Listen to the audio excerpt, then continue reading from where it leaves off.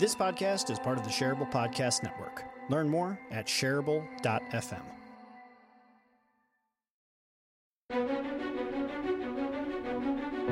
You are now listening to the Heroic Council. Hi, everybody. Welcome to the Heroic Council. Today we have our featured guest, Sarah Ohanesian. Please, yes. Yes, Ohanesian. Ohanesian. We're getting closer. Oh, it's amazing. It's all right. I'm so used to it. Did you first meet like 5 years ago at this point? Yeah, but how often do you say people's last name to each other? I try to say your last name as often as I can. It's fun to say Yuli. Yeah. No worries. Anyways, so today we're going to be talking specifically about client and vendor relationships. Do they need to be the way they are, and can they be better? Not romantic relationships, by the way. Just to clarify for people, we're not talking about romantic relationships between clients and vendors. We're talking about professional vendor-client relationships. You need to specify that, Tim. This conversation is going to be free-flowing, so I feel pretty confident that it can drift. So, anyways, Sarah, can you tell me a little bit, because this was your idea to go into this topic today, what inspired you to want to get into this conversation? Yeah, well, it's funny, Jeff, that you clarified that, because I'll share quickly that is how I met my husband. I was a client, he was a vendor, and we fell in love. So that's the love story that can come out of this. I need a new set of questions now. Yeah. Anyways, right. We're digressing quickly. But yeah, I just thought it was an interesting topic, because we all live in these relationships, and especially now we can't even see our vendors and see the clients so much in person, that the dynamic of this relationship is really powerful. And in a lot of ways, it can make or break how successful our projects are, and sometimes even how our business goes. So I thought relevant topic, and also someone that most listeners of this live stream deal with from time to time. And I posted on LinkedIn that we were going to be talking about this, and I already got some comments like, yes, oh my gosh, that's me. I have been in a bad client-vendor relationship. So thought it'd be great to talk about today. So for somebody who's, for the vast majority of her career, been the client, has being a vendor put you on a different footing and changed how you have been thinking about client-vendor relationships? Not so much, because I like to think, and you can tell me if I'm wrong, that I always respected the vendors.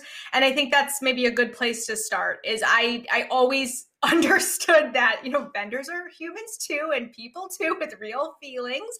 And so I hope that I was always a good client to work with. Obviously, I hope I'm a great vendor for my clients and someone that they enjoy working with. We spend so much time with these people that I think it's important to really just enjoy the presence of them and respect the work that they were hired to do. So I don't think it's changed my perspective too much, but I definitely try to honor how important that relationship is for a business. And Jeff, I know you also have been on both sides, both the vendor and the client. Right now, you're primarily a vendor. How has that informed your perception and how you built up your relationship with clients now and communicated with vendors in the past? Yeah, I echo a lot of what Sarah is talking about in the sense that at the end of the day, whether you're a client or you're a vendor, it's super important to respect that the person on the other side has a life outside of work with you, that they are human beings with feelings and relate to their work in a certain way, that, if we assume the best intent with most people, that it's likely that they're giving it their best effort and trying to do good work for you, unless they're objectively and outwardly lazy and disinterested in doing the work. I think for the most part, we all try to come to these situations trying to do good work for one another, trying to make a living in a way that makes us happy. So, as a client working with vendors, I think my experience of being on the vendor side makes me very understanding of that.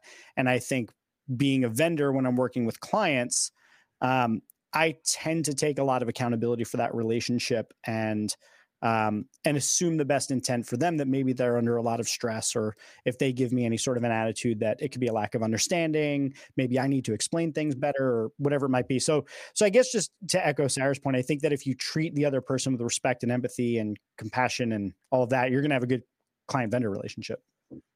And Parshell, I know like you and I have actually never worked directly with one another in the past, so I'm not totally clear on on what your like history of relationships have been there and how you operate. But what's been like your where are you at now? Like as far as like in your head, as far as client vendor relationships goes, are you happy with where you're at, or is there things you're working on? What's going on with you? Yeah, I've actually found recently that I'm working. There's been like a shift that's happened, and I feel like I'm working more with people that I actually like. Honestly, I could see myself having dinner and not feeling like, when is this going to be over kind of thing. Whereas the mix of my clients before as a vendor was definitely more like, if they're calling, if they're emailing, like I'm just like cringing a little bit or not really wanting to, not as excited to help, if you will. But I mean, of course I help, I'm a helping person, but just when there's not good synergy just as a person and I don't feel like I could hang out with them, I'm just finding that the more that I am developing those kind of relationships with my clients, the better the work, the better the experience, the better in terms of how everything turns out and works out for both of us. So relationship is like huge. Yeah, that's really interesting. Do you guys echo that same point? Like, as in, like your like feeling of like, oh, I could actually legitimately connect with this person outside of work. Does that affect your relationship with the vendor or client? Yeah, and I can speak to that. I mean, Jeff and Tim, I have both been a client of both of yours and considered you both friends shortly after we began our relationship. I think the nature of the work is such that if you can see yourself being friends with them, it really helps. It helps to have open and honest communication. I think it helps to give strong feedback when no one is defensive, because this relationship is built on a mutual respect and a friendship. It is really important in the success of the relationship. So I think it's happened to me many times where I felt like I could be friends with them, and luckily have been in a lot of cases, and still am friends with many previous vendors today. Yeah, I think that my take on it is, I think it's sort of par for the course, or like it for me, you have to be friendly and respectful, right? So friendly, different than being friends. I think with anybody that I would want to work with, I would at least want it to be a friendly relationship, because I've had contentious client relationships where like you're pulling at each other, and like it becomes kind of that toxic feeling like that Parshell was describing, of like they text you or they email you and you're like, you just get that like weird gut feeling, because it's not a good relationship. It's not friendly. It's not respectful. And then I think bubbling up from that, there's the occasional time where it goes beyond you're friendly with one another and you're actually like, no, like legitimately, I like this person so much. I want them to actually be like, whether we work together or not, I want to stay in touch with them and I want to be friends. And like, Sarah, to your point, you're absolutely one of those people for sure. There's been a lot of relationships that I've had where we're very, very friendly, but like if they invited me to go do a scavenger hunt, I might be like, kind of. But like you were like, hey, let's go do that scavenger hunt. And I was like, I will do this every single year. And so like, yeah, I think the baseline is friendly and respectful. And if you get lucky, then friends is a much better outcome. So on that same, on the topic of communication and what makes good communication, as far as like setting the initial foundation with your client, and this question is directed towards Sarah, like what are some things that you like to keep in mind when you go for that initial conversation and you're going to set the tone and start to what are some things that you should be thinking about in that first conversation? Yeah, I think that fundamentally you have to know what the outcome is that you are both going to deliver, and who is going to do what and by when is so critical to this relationship. And it's interesting. In my marketing career, I saw that step missed so often. Like, what are we doing? Why are we doing it? When is it due? And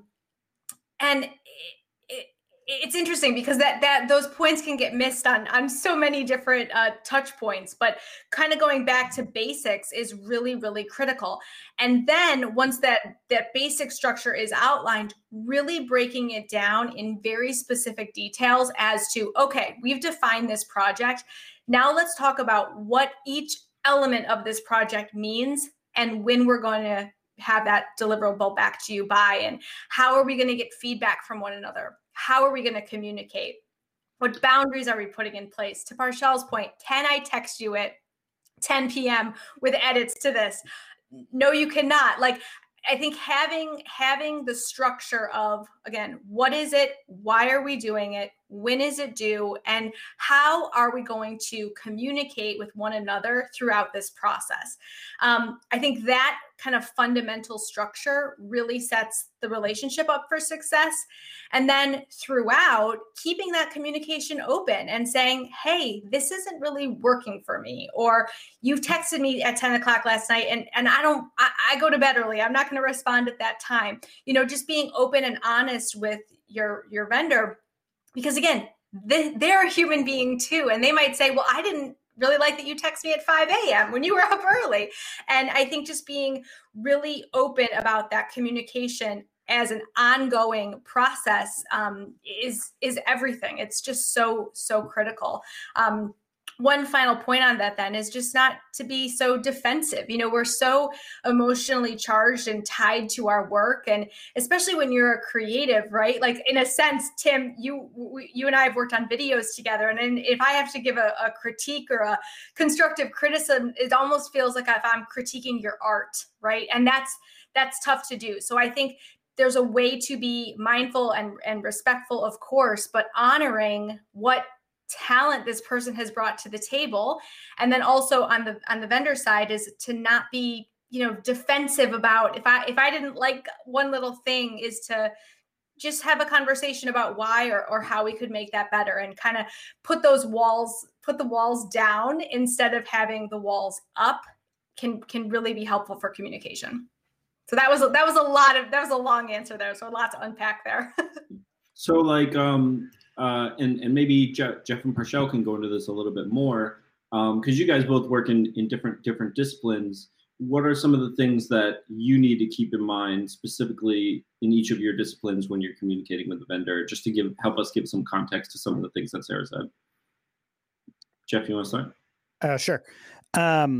So I think a lot of what Sarah said is some of the advice I would give, which is, if I could give like the one big thing, it's that you want to set the conditions of the relationship as early as you possibly can. So you want to get aligned at the very beginning rather than trying to force yourself to be on the same page throughout the process. So all of those questions about how we communicate, when we communicate, the tone of our communications, timelines, any of the different aspects of working together should be really clearly understood at the very beginning of it. And, in my work with clients, I'm trying to disqualify people. So like, I don't even have a qualification process. I have a disqualification process, because I'm trying really hard to root out and filter out anybody that I wouldn't want to work with. So that's about the tone of our communications, about the impact they're trying to make in the world. There's all sorts of things that I do that I'm like, nah, you're not the right fit for me. So my velvet rope is thick and it is hard to get through. And I do that because what I found is the more lenient you are about who gets in to work with you, the more likely you are to get into a work relationship that could potentially be toxic or unsettling or throw off your other work that allows you to work at your best. When you're working with people that that you can do great work with, you align with what they're trying to do, you talk to each other in a way that's empowering to both of you and respectful. Like, when you have all of that in place, you can all do your best work together. So I'm personally a big fan of like over communicating at the beginning, all of the different things, so that later on, there's no chance of like, oh, well, you never said that I couldn't text you at 10 p.m. Actually, I did. The onboarding email is quite long and there's a lot in there. And I told you to bookmark it. Yeah, I think assumptions are one of the biggest obstacles in this kind of a relationship. I thought you were going to do that. Oh, I thought you were going to do that. That is a slippery slope. And taking care of that at the beginning of saying, we are defining who is going to do what is really, really important. So do not make assumptions. Hmm. Yeah, for sure. I was going to say too, with when it comes to communication with the vendors, I still feel like we need to communicate even more, like kind of over communicate, but not in a way that's like annoying, but it's just like, okay, here's a very clear, write up of deadlines, schedules, everything in this one email, this onboarding email. Then there's another, follow up that's happening. There's going to be something in your calendar. There's going to be this. I'm also going to message you. Like there's a lot of over communication that I think has really been helpful in my communication and working with vendors. Is just reemphasizing things. It's like repeating different details of what we said we were going to do, and just kind of keep that communication in there, so that way there is no assumptions that need to be made at all. Like we're very clear from the start what our goal is, why we're doing it, and when we can cross the finish line and what that looks like. And that's also very clear. My friend has an interior design business, and one of her protocols that she teaches her team is that the client cannot email you first. So if there's a delay in a delivery, if something is going wrong, which inevitably will, they want to be the one to tell the client, not have the client, ask them first, oh, where is this? Why isn't this here yet? And I think that's just an amazing way to do customer service and manage expectations. Being proactive and taking ownership over that is absolutely a major component. One thing I want to add that I thought of when Parshell was talking is, so much of what we're talking about here is communication. And one thing that I would always recommend is whenever possible, when interacting with a client, even if they don't do this, employ the tactic of mirroring. So that lets people know that you've heard them. So mirroring being that you take what they said and you say it back to them. So if they say like, hey, it's really important for us to get this done by the end of February, you go, hey, I totally get it. It's really important for us to get this done by the end of February. And here's why you said that that's important. We got it. Right. So mirroring exactly back to them. It's a way of closing that gap, because a lot of where client communications, I think, break down is in the uncertainty that's going on in the mind of one party or another, particularly typically the client is like, oh, I don't know if they heard me. I don't know if they've started on this. I don't know if they get me, all that. So using a technique of mirroring can also allow you to give them a little bit more reinforcement that you get them, you heard them, mission landed or message landed. Yeah, I love that. I actually tell that to some of my clients is that when you leave a meeting, it's important to just reiterate that these are my takeaways from the meeting. Is that right? Like essentially, were we in the same meeting? Yeah. And I think that is just amazing to just, like Parshell said, you can't communicate too often. And that is just a great way to check in and say, are we on the same page here? I'm just, making sure. Mm-hmm. And that's really important. So I just kind of want to narrow down on this, because recently I've been looking through like all my communications that I've been having with current clients that I'm currently working with. And I'm seeing like, okay, this could have been more specific. This could have been more specific. And it's like almost everywhere. Like I could see a level of like, this was too vague. Like they could have probably read something wrong into this. How do you, I know a portion of this is done just through like forging through time and your experience and upgrading. But like, is there any way that you look at your, let's say your agreements or your SOWs that you're putting together, and you feel confident that what's being communicated here is specific enough? Does that make sense? I'm just trying to get a feel for like, how do you know when you're being specific enough? I would imagine when you think it's overkill that you're possibly in the right spot. And again, if it is overkill and if you've communicated too much, the worst thing that's going to happen is the client says, I can't read this whole agreement. It's too long and whatever, but at least it's there and it's covered for you. So I don't think it's a bad thing if you have too much stated. And I think it's important to just make those living documents, every time something goes wrong or something doesn't go as well as you wanted it to go back and update those documents. And just process and procedure is so important, and keeping them fluid and alive as you grow in your business. Also, I think as you scale your business, you might be able to work one way right now, but if you have a larger team, you might have to work a little bit differently. And so I think those documents are just, you're never finished essentially with those agreements, but they're gonna just continue to evolve. Jeff, and I feel like for you personally, like your agreements must be evolving pretty consistently, because you're I could be wrong about this, but you've been wearing a lot of hats recently, and that might be the wrong way to put it. But like, your strategies are always to some level customized, and you're like meeting the client's needs in all different places. So how do you work through that? It's a really good question. I've been trying to think about, since you asked that question and as Sarah was responding, I was trying to think how I know. And I think if there's anything, I do try to over communicate, but I read it as them and I try to think. So let me actually back up. What is the purpose of the agreement or the statement of work? What is the purpose of the strategy? What is the purpose of all the documents, right? So if you know what the purpose is of them, you'll actually look at them differently. So for an agreement and an SOW, the purpose is to cover your ass in case you have to go to court together, right? Like it's not, you're not working off of the agreement, and maybe you're working off of the statement of work. So the more accurate you can make the statement of work, it's building out your project plan. So that's great. But ultimately the purpose of it is so that if there's a disagreement later and you want to fire them or they want to fire you for one reason or another, you can go back to the document. You say, this is what we agreed to. So that's the purpose of that document, right? So when I think about being specific there, I'm thinking about what are the things that could come up. And this is kind of to your point of like looking back on things, and to Sarah's point of like learning and having it be a living document. So I'm looking back on what are the things people may have misconstrued or misunderstood in the past, right? So I've built on previous documents so that they're not expecting that, let's say I'm going to be working nights and weekends, because I'm not, right? So like I put in there when they could expect me to be working, what the maximum amount of time, letting them know that I'm not submitting timesheets, like all the different things that go along with the way that I want to work, so that we're agreeing to the way that I want to work. And I may need to bend on some of the things that I want to work on, and they may have to as well. But in the agreement SOW standpoint, I'm thinking through, how do I want my work with them to look and feel? And then I'm writing that down as specifically as I can with as little area for misunderstanding and gray as possible. So if I say you will communicate with me via email and email only, then when you text me, I don't have to respond to you.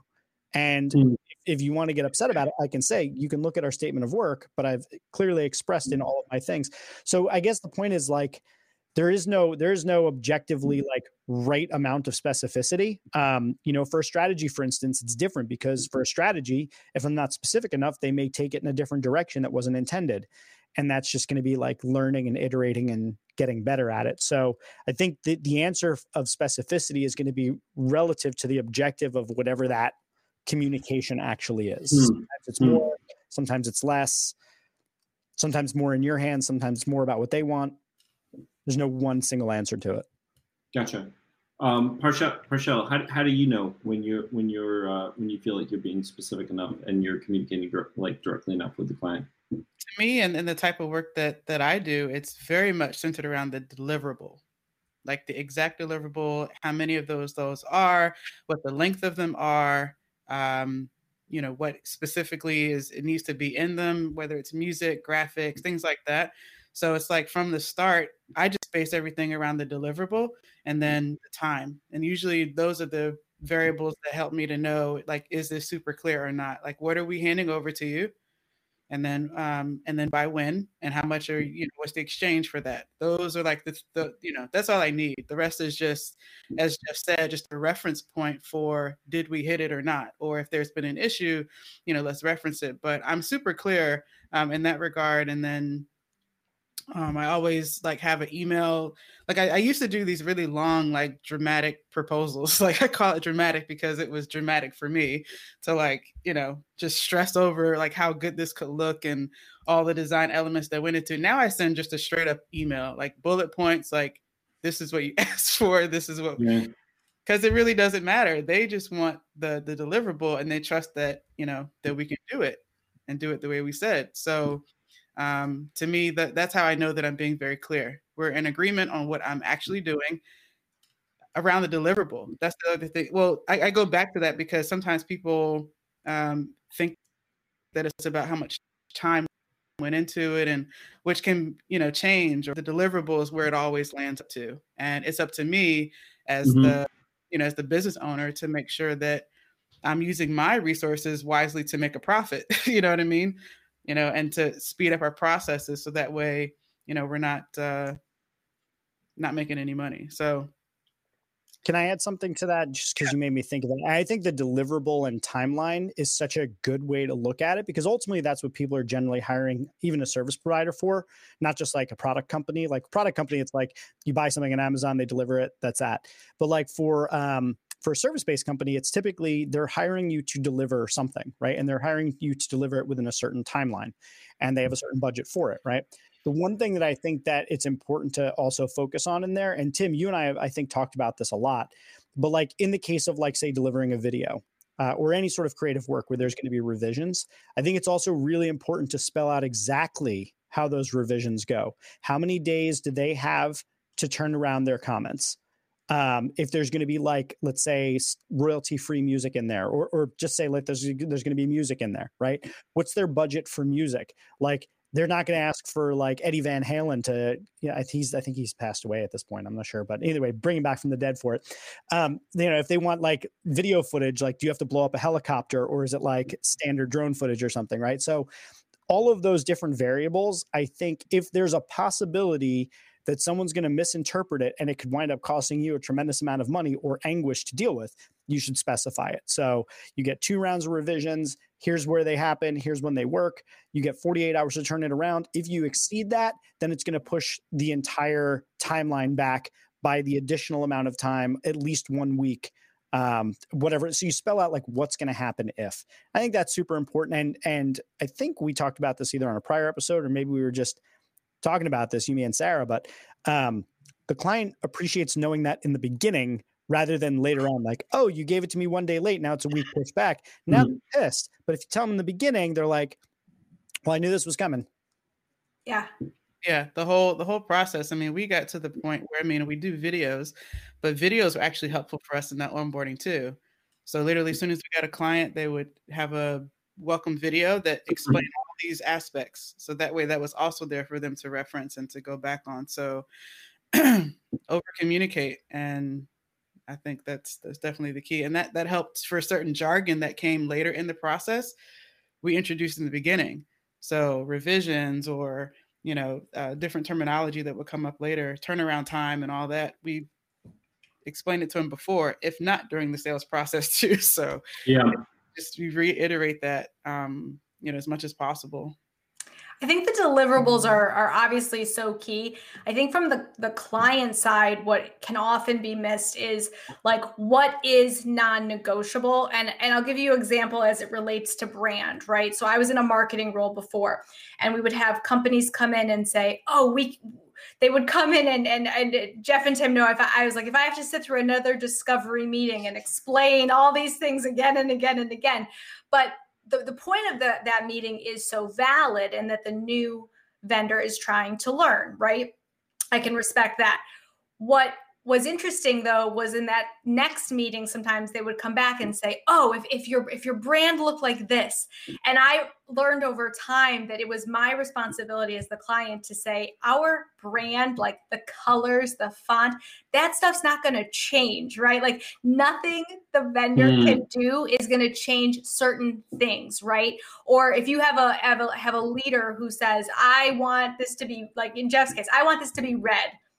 All right. Okay. Jeff doesn't want his logo to be pink, no matter how many times someone would recommend that to him. And so I think it's really important for a client to say, I'm looking for you to help us in this specific area. And frankly, you're wasting your time if you spend time trying to change something that we're never going to change. And I think it's just appropriate to be honest about what are you hiring them for, and how much wiggle room and how much opinion on things do you want? Maybe you don't want their opinion on the look of your website because you're not building a new website right now.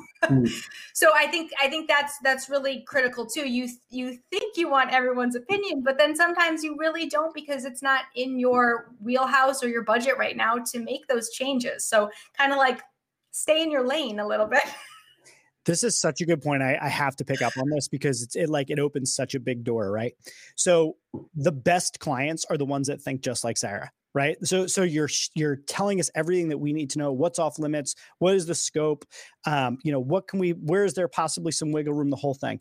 But as a vendor, you have to be really prepared that 99% of your clients are not going to be like that. They're not going to give you all the information, and then you're trying to constantly, if you're a smart business person, you're trying to deepen your relationship with that client and provide as much value as you possibly can. So I think it's incumbent upon any vendor to be really, really deliberate in their intake process and in their discovery process to get to know all of those sort of boundaries. Like, hey, I noticed that you've got a website that's, running on Squarespace. Talk to me about that. Tell me, like, are you guys working on that? Did you just redo it? Do you have a vendor for it? Like, just let me know, because we sometimes will advise on websites, and we want to make sure that if we do that, we're not talking out of turn.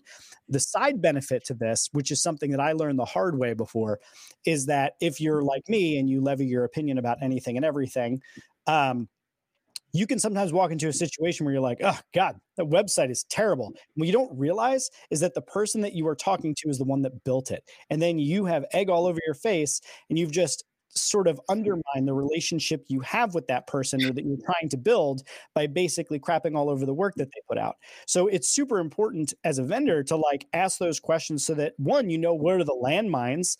Like maybe there's like somebody in the company who has very strong opinions that you can't step on their toes because maybe they're related to the owner or something like that. And you just want to make sure that like you're very sensitive about that. Yeah. Stuff like that. That's really important to do that on your vendor side. If you get a client that gives it to you and volunteers it, sweet. Otherwise, be ready as the vendor to try and gather as much of that as possible so you know where you can play.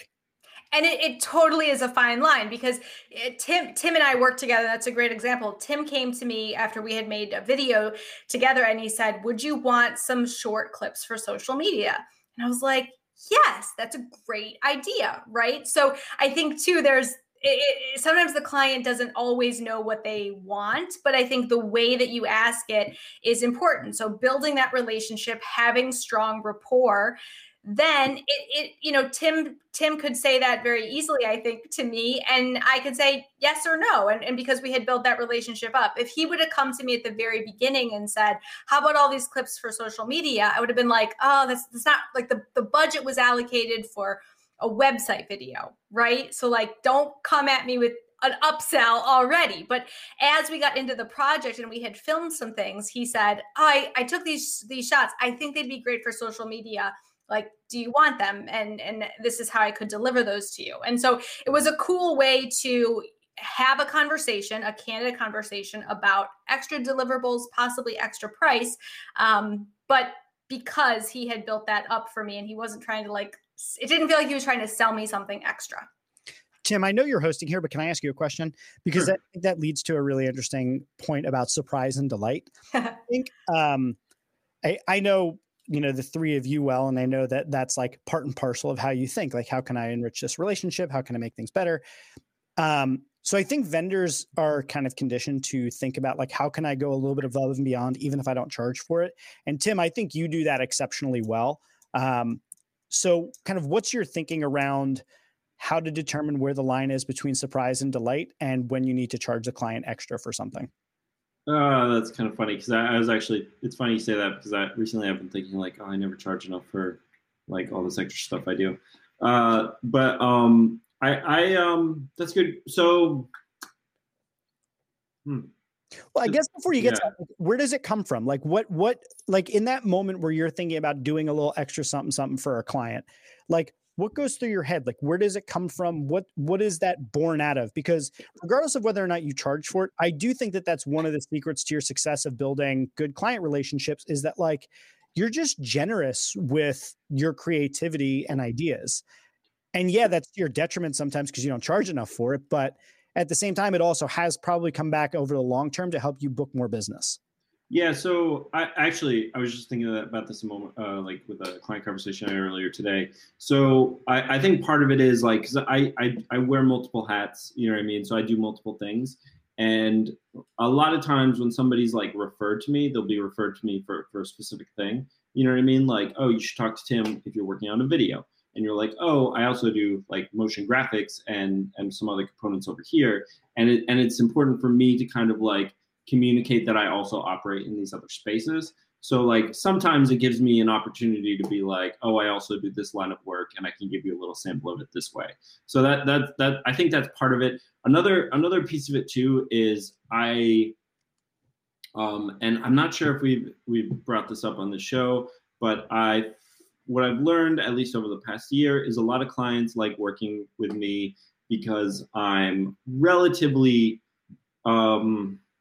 I'm like easy to work with, and and clients know that I want to make them happy. You know what I mean? And I'm reliable. So like I feel confident that I can rely on the fact that this client's going to come back to me if I, you know what I mean? If I go a little bit extra to make them happy, and like and so when they think of like in the future, like, oh, I need the video, and they're like, oh, Tim was a really pleasure to work with, and he really, you know, like he did right by our company. So like their brain automatically goes back to me. I don't think that's why I started doing it purposely. I think I just like to please people. So that's why I end up doing like naturally do that stuff. But like, I think those are some of the benefits that I've gotten out of it. And lately it's just like, I just need to like kind of tinker with, you know, like how I position those things, making sure like it doesn't put me over my head as far as like time wise on something, you know, and figuring and kind of bite me in the ass later. You know what I mean? So making sure like everything's in balance still. I think though, like from my perspective, and this going back to this example between Tim and I, the next time I had a project, I knew I wanted those social media clips, and we worked it into the project. So it almost is like a what is it, Auntie Anne's that does like the, well, not anymore, I'm sure, but the free samples at the mall. Like exactly. Now I know that I'm like the sugar cinnamon pretzel. Like now I want that. And so I think, you know, had I not had a taste of it, or even known that Tim had that capability. So it is a way, you know, clients are often hiring you for one specific thing. They might not know that like you do great voiceover work. Okay, cool. Like we could use, like Jeff had done some voiceovers for us. Like that wasn't even something I had originally thought of him for, but he was able to do that. And I think that little sampling can really go a long way. And now when I'm telling someone else, making a referral or booking you again for something else, I know that's something I'm interested in. And now I'm willing to pay for it. There's a great value there. Sarah, when you were a client, did you ever think about surprising and delighting your vendors? I mean, it was always a delight to work with you, but I mean, like from the perspective of like what we're talking about with like Tim going a little bit extra, was it ever strategically in your mind as a client that your vendor might go a little bit above and beyond for you if X, Y, or Z, or if like you sent them a Christmas card or like whatever it might be? Is that like a part of being a client that has ever worked for you? 100%. Because again, this isn't about a client and a vendor. These are about two people who are human beings who have real feelings, who want to work together. And so, you know, I would try to make it simple as, you know, that initial sort of pack of things you give to people like colors, brand, website, the photo, video assets. I would have them all packaged in a Google Drive ready to give to them, because I didn't want you to have to chase me down for 2 weeks to get my hexadecimal colors. Like, here they are. Like we just signed the agreement. 5 minutes later, you've got the folder with everything in it, right? So I would try to do little things that would make their life easier. And the other big thing was to say thank you, right? To say like, oh my God, Parshell, that thing you made me is gorgeous. I love it. That worked out perfectly. That so aligns with our brand. Like giving praise and feedback is such a simple, easy thing to do. But I think clients don't do that often. They are quick to pick up the phone and say, you screwed up, but they're not quick to say, thank you for the wonderful work that you're doing. So I did try. I did. Yeah, and your vendors are way more likely to go like above and beyond for you if you just give positive feedback when you like the things they do.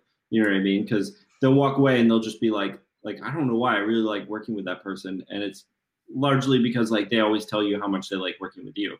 You know, so yeah. Also, see of like sometimes if you have let's say you have 5 clients and you have 4 fairly difficult, maybe like 2 of them are like kind of a pain, and then like 2 of them are like, okay, like we're doing the work, and then you have one who's like just they appreciate what you do. They see the hard work that you put in. Even if they don't like something, they tell it to you in a way where like it's useful feedback and like it spares your feelings and doesn't like criticize you as a human. Like if you have those 5 clients, like which is the one that if they ask for something, you're going to jump to do something for? Like I would have driven from my house in reverse to come and work with you, Sarah. And like, it was partly because like delight to work with, but I think it's also the contrast factor that like when you work with somebody who's really like appreciative and says nice things, then you have somebody who's like arduous that like you barely want to get out of bed to talk to them. There's a big disparity there. And it's like, it's almost a competitive advantage as a client to just be nice to your vendors. They're going to bump you up to the front of the line when they have projects because they don't want to disappoint you. Yeah. Yeah. I mean, we were Tim's been with me like all day photo shoots in the hot summer heat and sun. And like, we would be sweating and it would be 8:00. And I was like, Tim, do you want to get dinner? Like, I'll buy you Chipotle at the mall, like whatever, like nothing fancy. But I think those little things of saying like, I know this day was hard. Like, let me do something small to make it up to you. I do think that goes a really long way, and it is a way to say thank you. Sorry, Prashant, go ahead. I was going to say, I mean, Tim, you had mentioned something earlier, the question of like, well, where does that come from that makes you want to do really well for your clients? And you mentioned it is like a piece of creatives, like we want to do our very best job. Like we want you to be over the moon. It took me developing some tough skin to, navigate those conversations, but absolutely like the people that, really acknowledge the work that you're doing. You want to go over and beyond for them. And I think that the more the clients are aware of that, the more we'll do for you, because we'll get better at wanting to make you happy because that's what we want to do with our work. You know what I mean? So the fact that someone would even say, oh yeah, 10 seconds, like, could you add this? I'm like, oh, okay. Like I want it to be, as best as it can be. So when they acknowledge the effort, it really goes a long way because they don't see behind the scenes, not just what you're doing on the computer, but what's going on inside of you while you're trying to create this piece because it represents a part of you. And so it's very much like it's a very vulnerable kind of thing. But the more people can embrace and see that and show empathy and acknowledge that stuff, it just gives us more juice as creatives to want to do more. I think clients forget that every time you work with a new vendor, you are starting over. So if I would have ever had to fire Tim, which thankfully I've never had to do, and I had to get a new vendor, how much time it would take for me to get that new vendor up to the place where Tim was. So it is advantageous for me to make Tim as successful as he can be because I don't want to have to start over with a new vendor all the time. That is just wasting so much time, money, effort, resources. And I think clients think it's easy to just switch vendors and start over and fire this person and find a new one. Like it's not. You are wasting your own time and money by doing that. So I always wanted to see my vendors succeed because that was also helpful to me. It was saving me time. Actually, I have this is something I've been thinking about lately on the reverse side. So when I'm communicating with clients, I'm always curious, like how much are just like via email or like pleasantries to them. You know what I mean? Like, let's say hypothetically you ask a question and then they give you an answer. Do you like respond back after that and be like, oh, thank you so much for returning my email so quickly? Or do you think they'd prefer to just like end the communication there so they can go about their, like, I've been trying to figure that out. Like how much positive feedback does the client need on the other side? For me, I would say as the vendor, just to acknowledge whatever they said. That's my thinking is like, let me just confirm that this has been received and this is getting us closer to our objective. That would be the reason for me to do a pleasantry is just to say, yep, I got it. You're on top of it. Thank you so much. Like whatever. Yeah. Yeah, I get that because it's like sometimes you feel that like, okay, confirm receipt, but then does the other person have to say, cool, confirm that you got my thing? Yeah. It like ends in this like endless loop where like 50 strings down, thank you. No, thank you. So there's like a point where it's got to cut off. So I've thought about that, Tim, and I don't know the right answer to it because as someone who struggles, I actually manage my email pretty well, but it always feels like a struggle. I don't like the idea of one additional message that carries no other value except acknowledgement. So I've tended to opt towards sending less of those, especially because I'm probably in communication with my clients on a regular basis on, say, Zoom or maybe Slack, or maybe we're in like a Google chat together or something like that. So typically I might send them something via more short form communication to be like, yep, got it, all good, something like that. But I don't know. I think most people that I know struggle with email in some form or another. Like I see people with that little red notification bubble and it's got like 10,000 emails. And I'm like, I don't know how you live like this. But I would just assume then that not adding to that is more of a sign of respect than giving them the confirmation that you received an email. Because let's be real, your email got through. Like 99% of the time, if you're sending from a reputable email, somebody you've emailed before, like it's not in their spam folder, got through. It's a good excuse to use. Like, oh, sorry, I got caught in my junk filter. Yeah, because I feel like in person, I'm like very warm and like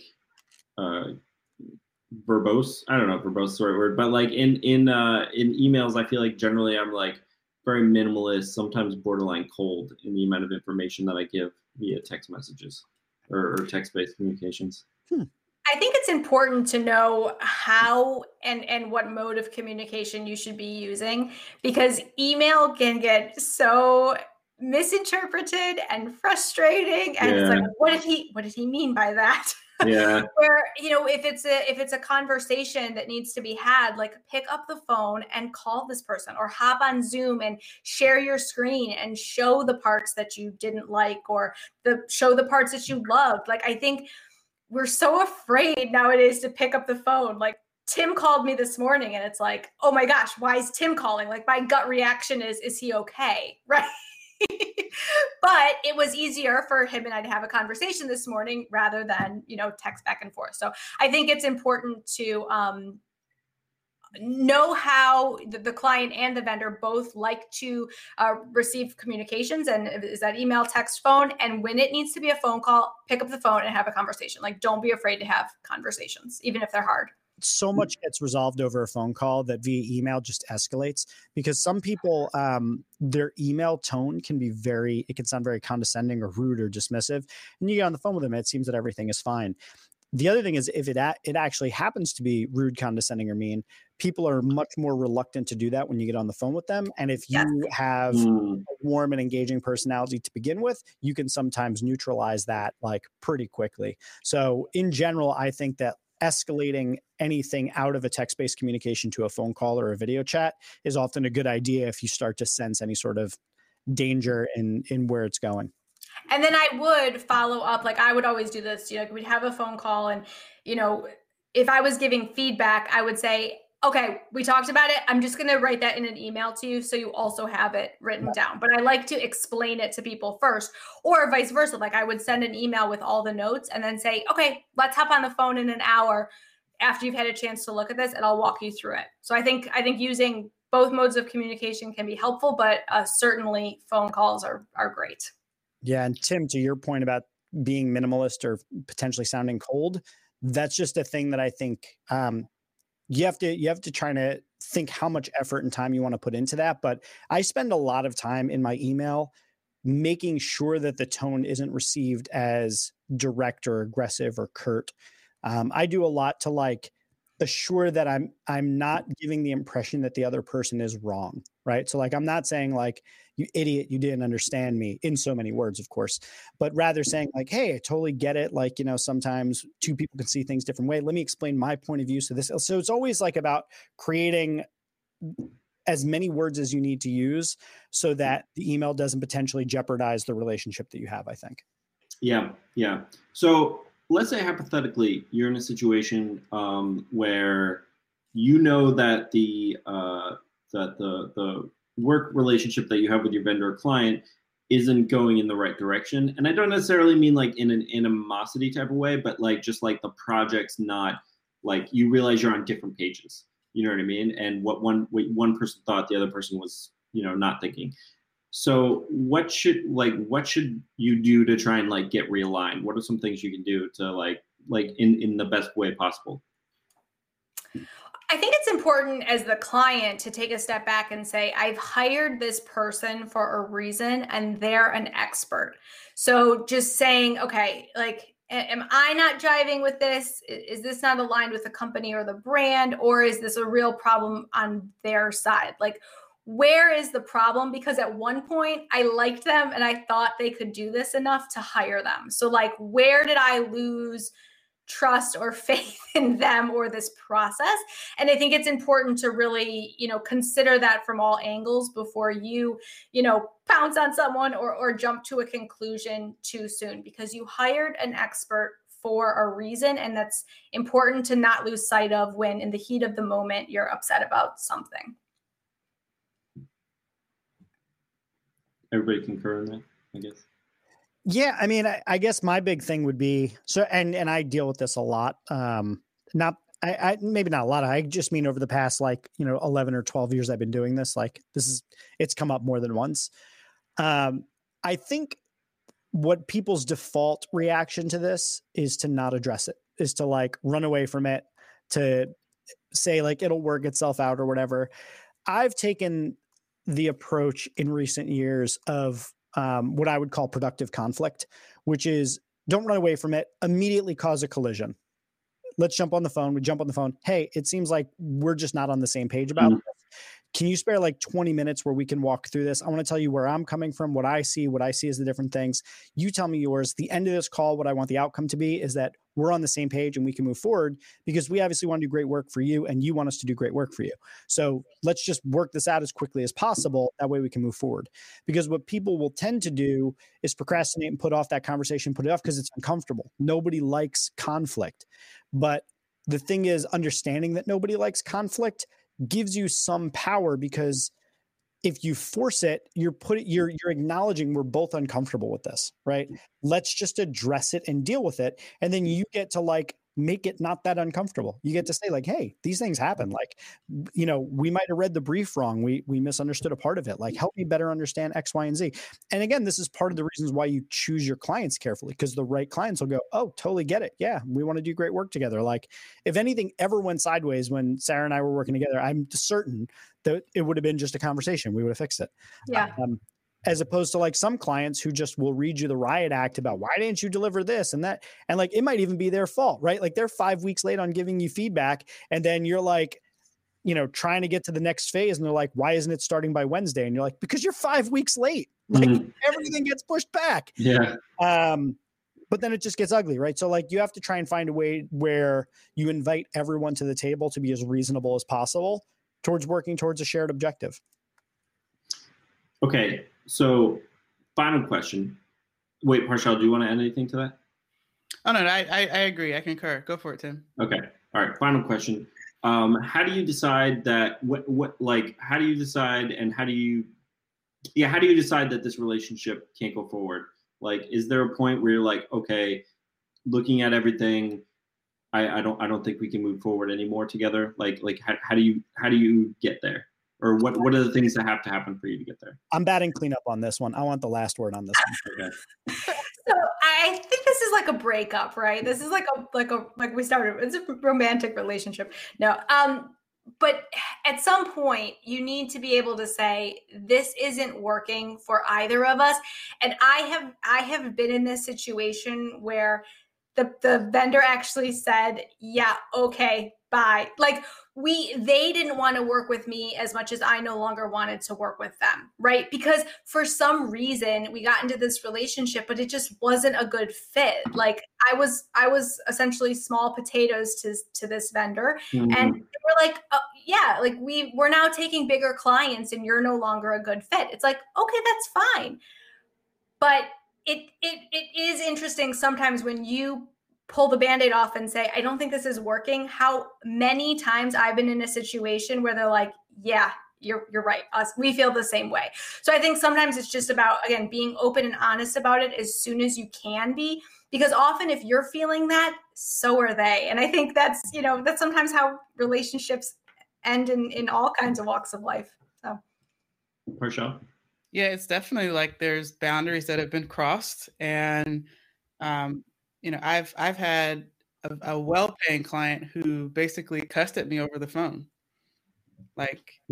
And I remember at that point thinking, I will never allow this to happen again. I also had my teammate, she listened to the call later and she was like, I can't believe you didn't even like cuss back, or because it was this client was just going off. And it was one of those situations where it was not our fault, like literally. And I'm pulling up emails, I'm pulling up documentation, like, this is what we said. I'm not sure where what's happened here. But nevertheless, it was a horrible situation for me, which crossed a personal boundary. So if that's happened, then that's definitely like a huge red flag in terms of like, this can't happen anymore. And then also, like you said, if the objective that once was has now completely changed, or we're not even progressing towards it, like, this is not doing you any favors. It's definitely not doing us, because it's getting dragged on. So at some points we have to put a hard, draw in the sand to say, like, we're not going past this date. If this isn't done by then, we need to stop. So again, going back to the objectives, the deliverables, and the deadlines, that was also a huge reference point for, can we still get there in the time that we said? Do you still want to? Like, things like that just help to clarify, like, should this continue or not? So yeah, those are the things that come to mind right now. I'm probably sure after we hang up from here, I'll be like, oh, that too. And this too. Yeah. Those are things that are on my head right now. I have 4 things. So I think there are four reasons why you break up with a client, you fire them, whatever. Okay. The first, if you are clear on what your purpose is, what you're trying to do in the world, and this client is an obstacle in your ability to do that, you should get rid of them. You're free to. Now, you may decide you want to keep them for a little bit because you need the money for this client, whatever, but you are well within your right to say, listen, I have a certain objective of what I'm trying to achieve in my life. And, I feel like this isn't a good fit client relationship wise for me. And then in all the ones I'm about to give here, be the best person you can, like, be the bigger person and try and do right by that client on the way out, even if you have to fire the client. Give them all of the deliverables, give them all of the raw materials, say, look, it's on you. Good luck. Have a good time. The second is if they do something unethical. So ethic breaches, I think, are an immediate cause. And it's actually in my agreement, I have an ethical clause that if clients ever found to be doing something unethical, I can terminate them on the spot. So that could be, anything from like astroturfing reviews and creating fake accounts and bots to like tear down their competitors, or anything that like I could look at and say, I don't want to be associated with that. That doesn't align with my values. Terminate. So that's the second one. Third one, this one I've absolutely enforced. I will allow a client to speak to me however they speak to me. And generally, I'm good enough to be able to manage that conversation, even if it's disrespectful. But if you disrespect my team, it's like you have a 1-strike rule. If you disrespect anybody on my team, you have to go through me first, and I will fire you. I will fire you on the spot if you ever do it again. So for me, disrespecting my team is like a major no-no. Now, if they want to disrespect me, I have a little bit more tolerance for it. I'll work it out. We'll figure out how we get on the right page. But which leads to my fourth reason why you fire someone. It's just not worth it anymore. So if somebody's disrespectful to me or causes me too much stress, I'm losing sleep. They text me and I'm like, ugh, and I have that gut reaction and they're just awful, then just fire them. Like, you have no obligation to work with anyone for any reason. If they're a jerk, if they're mean, if they cause you too much stress, I don't care how much money they pay you. Self-respect is worth more. Kick them to the curb. And in all of these, again, try to be the best possible person. Try and make in some cases, if you can, make an introduction for them. Maybe if you find someone less scrupulous than yourself who's willing to take on the work, you don't really want to harm them necessarily, but you don't have to put up with whatever that nonsense is. And those are my 4 reasons to get out. It doesn't align with your purpose, conflicts with your ethics, they disrespect your team, or it's too stressful and just not worth it. Okay. Well, so now let's talk about romantic relationships with clients. Same thing. Okay. Well, thank you for joining us today on the Hero Council. It was great to have both of you here. And Jeff, Harshel, Sarah, it's great to see you again. And we'll see you guys next week. Wait a minute. Yeah. Somebody has to be into something. Oh yeah, that's right. Who's into something this week? I'm into HelloFresh. Huh. I've seen a lot of their ads. Yeah, so the meals come and they're all like there's only 2 of us in the house, so it's all portioned and it's it feels like I'm not wasting food, which I really am into right now because it felt like I was buying stuff, cooking for 2 and throwing stuff away, and it just feels like I'm not wasting as much and it's reasonably priced. So, and it's been fun. It's been fun to do some cooking of new recipes. Does that mean we picked up a sponsor? Yes. No. Oh my God, that would have been such a slick way to. By the way, guys, this episode is sponsored by HelloFresh.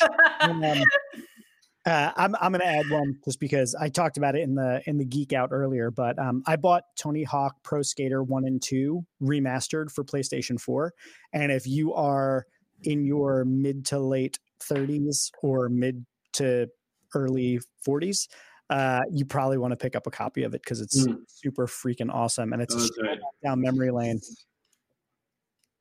That's right. You texted me about that earlier. Yeah, it's so good. You should buy it and we can play together. Oh, really? There's a multiplayer. Oh, nice. Okay. All right, I will. Yeah. All right, guys. We'll see you next week here on the Heroic Council. Later, Al. Yep.